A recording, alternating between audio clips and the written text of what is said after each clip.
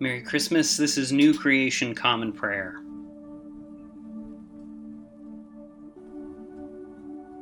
Today we are called to worship with Psalm 91. Living in the Most High's shelter, camping in the Almighty's shade. I say to the Lord, you are my refuge, my stronghold, you are my God, the one I trust. God will save you from the hunter's trap and from deadly sickness. God will protect you with his pinions.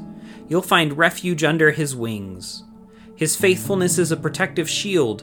Don't be worried of terrors at night, arrows that fly in daylight, or sickness that prowls in the dark, destruction that ravages at noontime. Even if 1,000 people fall dead next to you, 10,000 right beside you, it won't happen to you. Just look with your eyes, and you will see the wicked punished.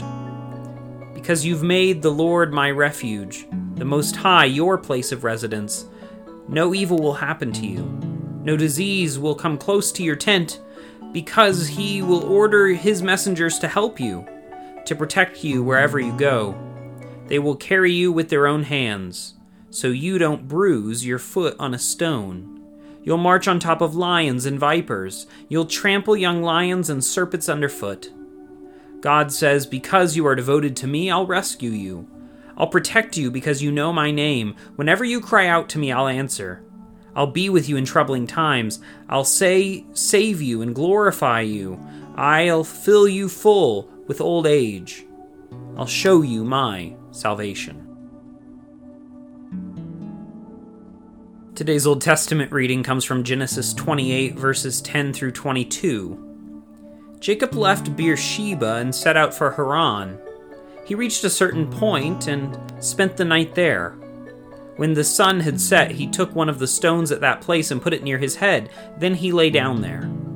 He dreamed and saw a raised staircase, its foundation on earth and its top touching the sky, and God's messengers were ascending and descending on it.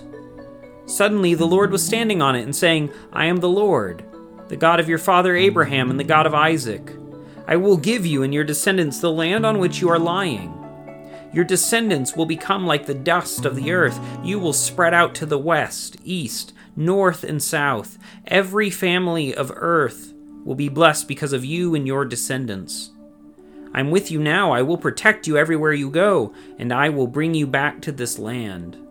I will not leave you until I have done everything that I have promised you. When Jacob woke from his sleep, he thought to himself, the Lord is definitely in this place, but I didn't know it. He was terrified and thought, this sacred place is awesome. It's none other than God's house and the entrance to heaven. After Jacob got up early in the morning, he took the stone that he had put near his head, set it up as a sacred pillar, and poured oil on top of it. He named that sacred place Bethel, though Luz was the city's original name. Jacob made a solemn promise. If God is with me and protects me on this trip I'm taking and gives me bread to eat and clothes to wear, and I return safely to my father's household, then the Lord will be my God. This stone that I've set up as a sacred pillar will be God's house, and of everything you give me, I will give 1/10 back to you. Today's New Testament reading comes from Romans 13, verses 1 through 14. Every person should place themselves under the authority of the government. There isn't any authority unless it comes from God, and the authorities that there are have been put in place by God. So anyone who opposes the authority is standing against what God has established. People who take this kind of stand will get punished. The authorities don't frighten people who are doing the right thing. Rather, they frighten people who are doing wrong. Would you rather not be afraid of authority? Do what's right, and you will receive its approval. It is God's servant, given for your benefit. But if you do what's wrong, be afraid, because it doesn't have weapons to enforce the law for nothing. It is God's servant, put in place to carry out his punishment on those who do what is wrong. That is why it is necessary to place yourself under the government's authority, not only to avoid God's punishment, but also for the sake of your conscience. You should also pay taxes for the same reason, because the authorities are God's assistants, concerned with this very thing. So pay everyone what you owe them. Pay the taxes you owe, pay the duties you are charged. Give respect to those you should respect, and honor those you should honor. Don't be in debt to anyone, except for the obligation to love each other. Whoever loves another person has fulfilled the law. The commandments: don't commit adultery, don't murder, don't steal, don't desire what others have. And any other commandments are all summed up in one word: you must love your neighbor as yourself. Love doesn't do anything wrong to a neighbor. Therefore, love is what fulfills the law. As you do all this, you know what time it is. The hour has already come for you to wake up from your sleep. Now, our salvation is nearer than when we first had faith. The night is almost over and the day is near. So let's get rid of the actions that belong to the darkness and put on the weapons of light. Let's behave appropriately as people who live in the day, not in partying and in getting drunk, not in sleeping around and obscene behavior, not in fighting and obsession. Instead, dress yourself with the Lord Jesus Christ, and don't plan to indulge your selfish desires.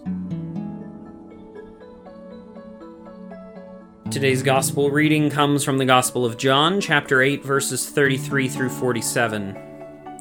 They responded, "We are Abraham's children. We've never been anyone's slaves. How can you say that we will be set free?" Jesus answered, "I assure you that everyone who sins is a slave to sin. A slave isn't a permanent member of the household, but a son is. Therefore, if the Son makes you free, you really will be free. I know that you are Abraham's children, yet you want to kill me because you don't welcome my teaching. I'm telling you what I've seen when I am with the Father, but you are doing what you've heard from your father." They replied, "Our father is Abraham." Jesus responded, "If you were Abraham's children, you would do Abraham's works. Instead, you want to kill me, though I am the one who has spoken the truth I heard from God. Abraham didn't do this. You are doing your father's work." They said, "Our ancestry isn't in question. The only father we have is God." Jesus replied, "If God were your father, you would love me, for I came from God. Here I am. I haven't come on my own. God sent me. Why don't you understand what I'm saying? It's because you can't really hear my words. Your father is the devil. You're his children, and you want to do what your father wants. He was a murderer from the beginning. He has never stood for the truth, because there's no truth in him. Whenever that liar speaks, he speaks according to his own nature, because he's a liar and the father of lies. Because I speak the truth, you don't believe me. Who among you can show I'm guilty of sin? Since I speak the truth, why don't you believe me? God's children listen to God's words. You don't listen to me, because you aren't God's children."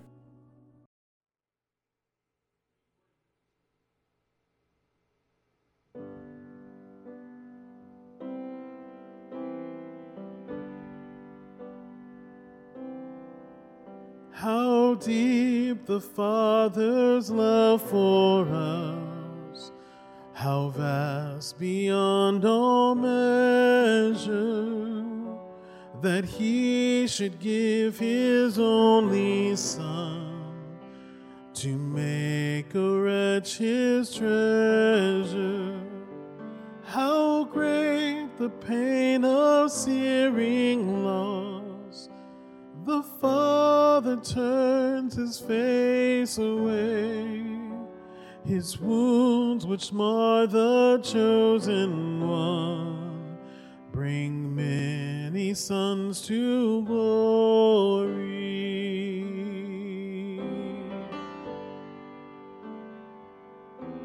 Behold the man upon a cross, my sin upon his shoulder. Ashamed I hear my mocking voice call out among the scoffers. It was my sin that held him there until it was accomplished. His dying breath has brought me life. I know that it is is finished.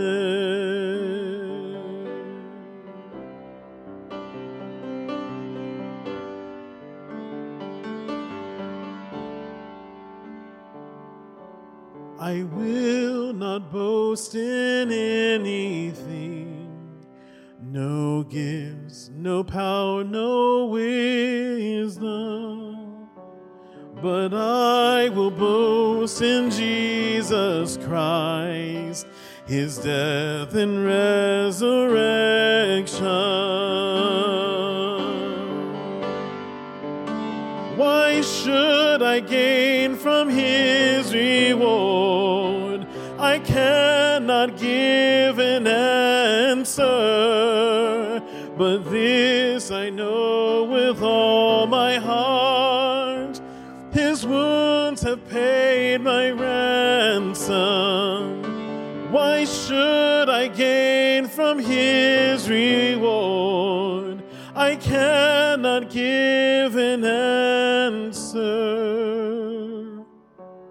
but this I know with all my heart: his wounds have paid my ransom.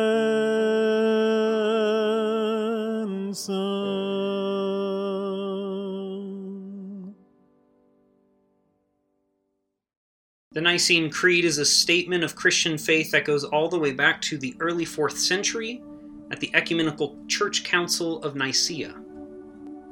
It is a statement of faith that is affirmed by Protestants, Catholics, and Eastern Orthodox Christians all over the world, and has shaped the faith of Christians for generations. Every day, as we say this creed together, if you know it, I invite you to say it along. Otherwise, sit back and listen to these words that have shaped the faith of generations of Christians. We believe in one God, the Father, the Almighty, maker of heaven and earth, of all that is seen and unseen. We believe in one Lord, Jesus Christ, the only Son of God, eternally begotten of the Father, God from God, light from light, true God from true God, begotten, not made, of one being with the Father. Through him all things were made. For us and for our salvation he came down from heaven. By the power of the Holy Spirit he became incarnate from the Virgin Mary and was made man. For our sake he was crucified under Pontius Pilate. He suffered death and was buried. On the third day he rose again in accordance with the Scriptures. He ascended into heaven and is seated at the right hand of the Father. He will come again in glory to judge the living and the dead, and his kingdom will have no end. We believe in the Holy Spirit, the Lord, the giver of life, who proceeds from the Father. With the Father and the Son he is worshipped and glorified. He has spoken through the prophets. We believe in one holy, Catholic, and apostolic church. We acknowledge one baptism for the forgiveness of sins. We look for the resurrection of the dead and the life of the world to come. And now let us enter into a time of prayer for ourselves, our community, and the whole world. I invite you, wherever you're joining with us, to lift up your prayers, either out loud or silently, wherever you are today. Let's pray. Lord, we pray for your church, both our local congregation and the church worldwide. Help us to be unified in our mission today and to be great co-partners with your Spirit wherever we find ourselves.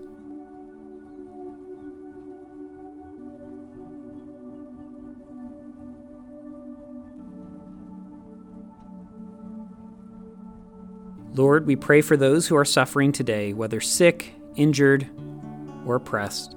Be with them, supply their needs, and bring justice today, we pray.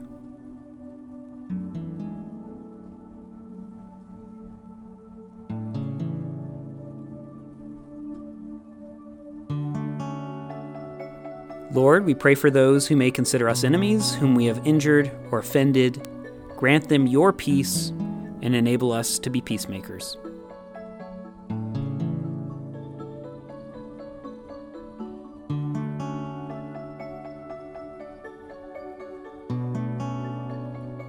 Lord, we thank you for your many blessings, including these.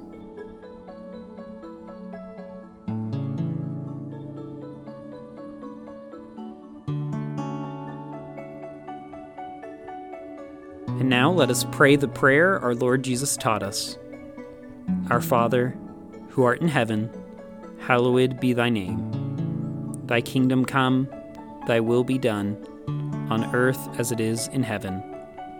Give us today our daily bread, and forgive us our trespasses as we forgive those who trespass against us.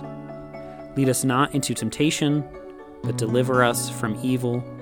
For thine is the kingdom, and the power, and the glory forever.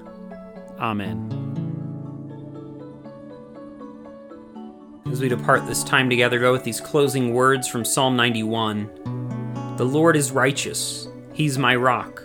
There's nothing unrighteous in him. Go today in the grace and peace of our Lord and Savior, Jesus Christ. We'll see you back here on Monday, or if you'd like to worship together this weekend, there's a link to our website where you can find information about how to do that in the description of this episode. Whenever we see you next, we'll see you. Have a wonderful weekend.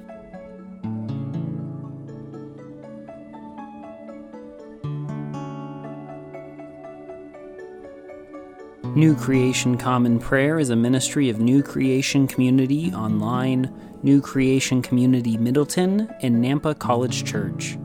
You can find out more about our ministries by visiting nampacollegechurch.com. Today's song was How Deep the Father's Love for Us, performed by Ryan Gage and recorded and mixed by Drew McKellips. All scripture readings were out of the Common English Bible. Today's psalm reading was read by Caleb Daniels. Today's Old Testament reading was by Caleb Daniels. Today's epistle reading was by Caleb Daniels. And today's gospel reading was by Caleb Daniels. Background music for New Creation Common Prayer was created awesomely by Keller Gage.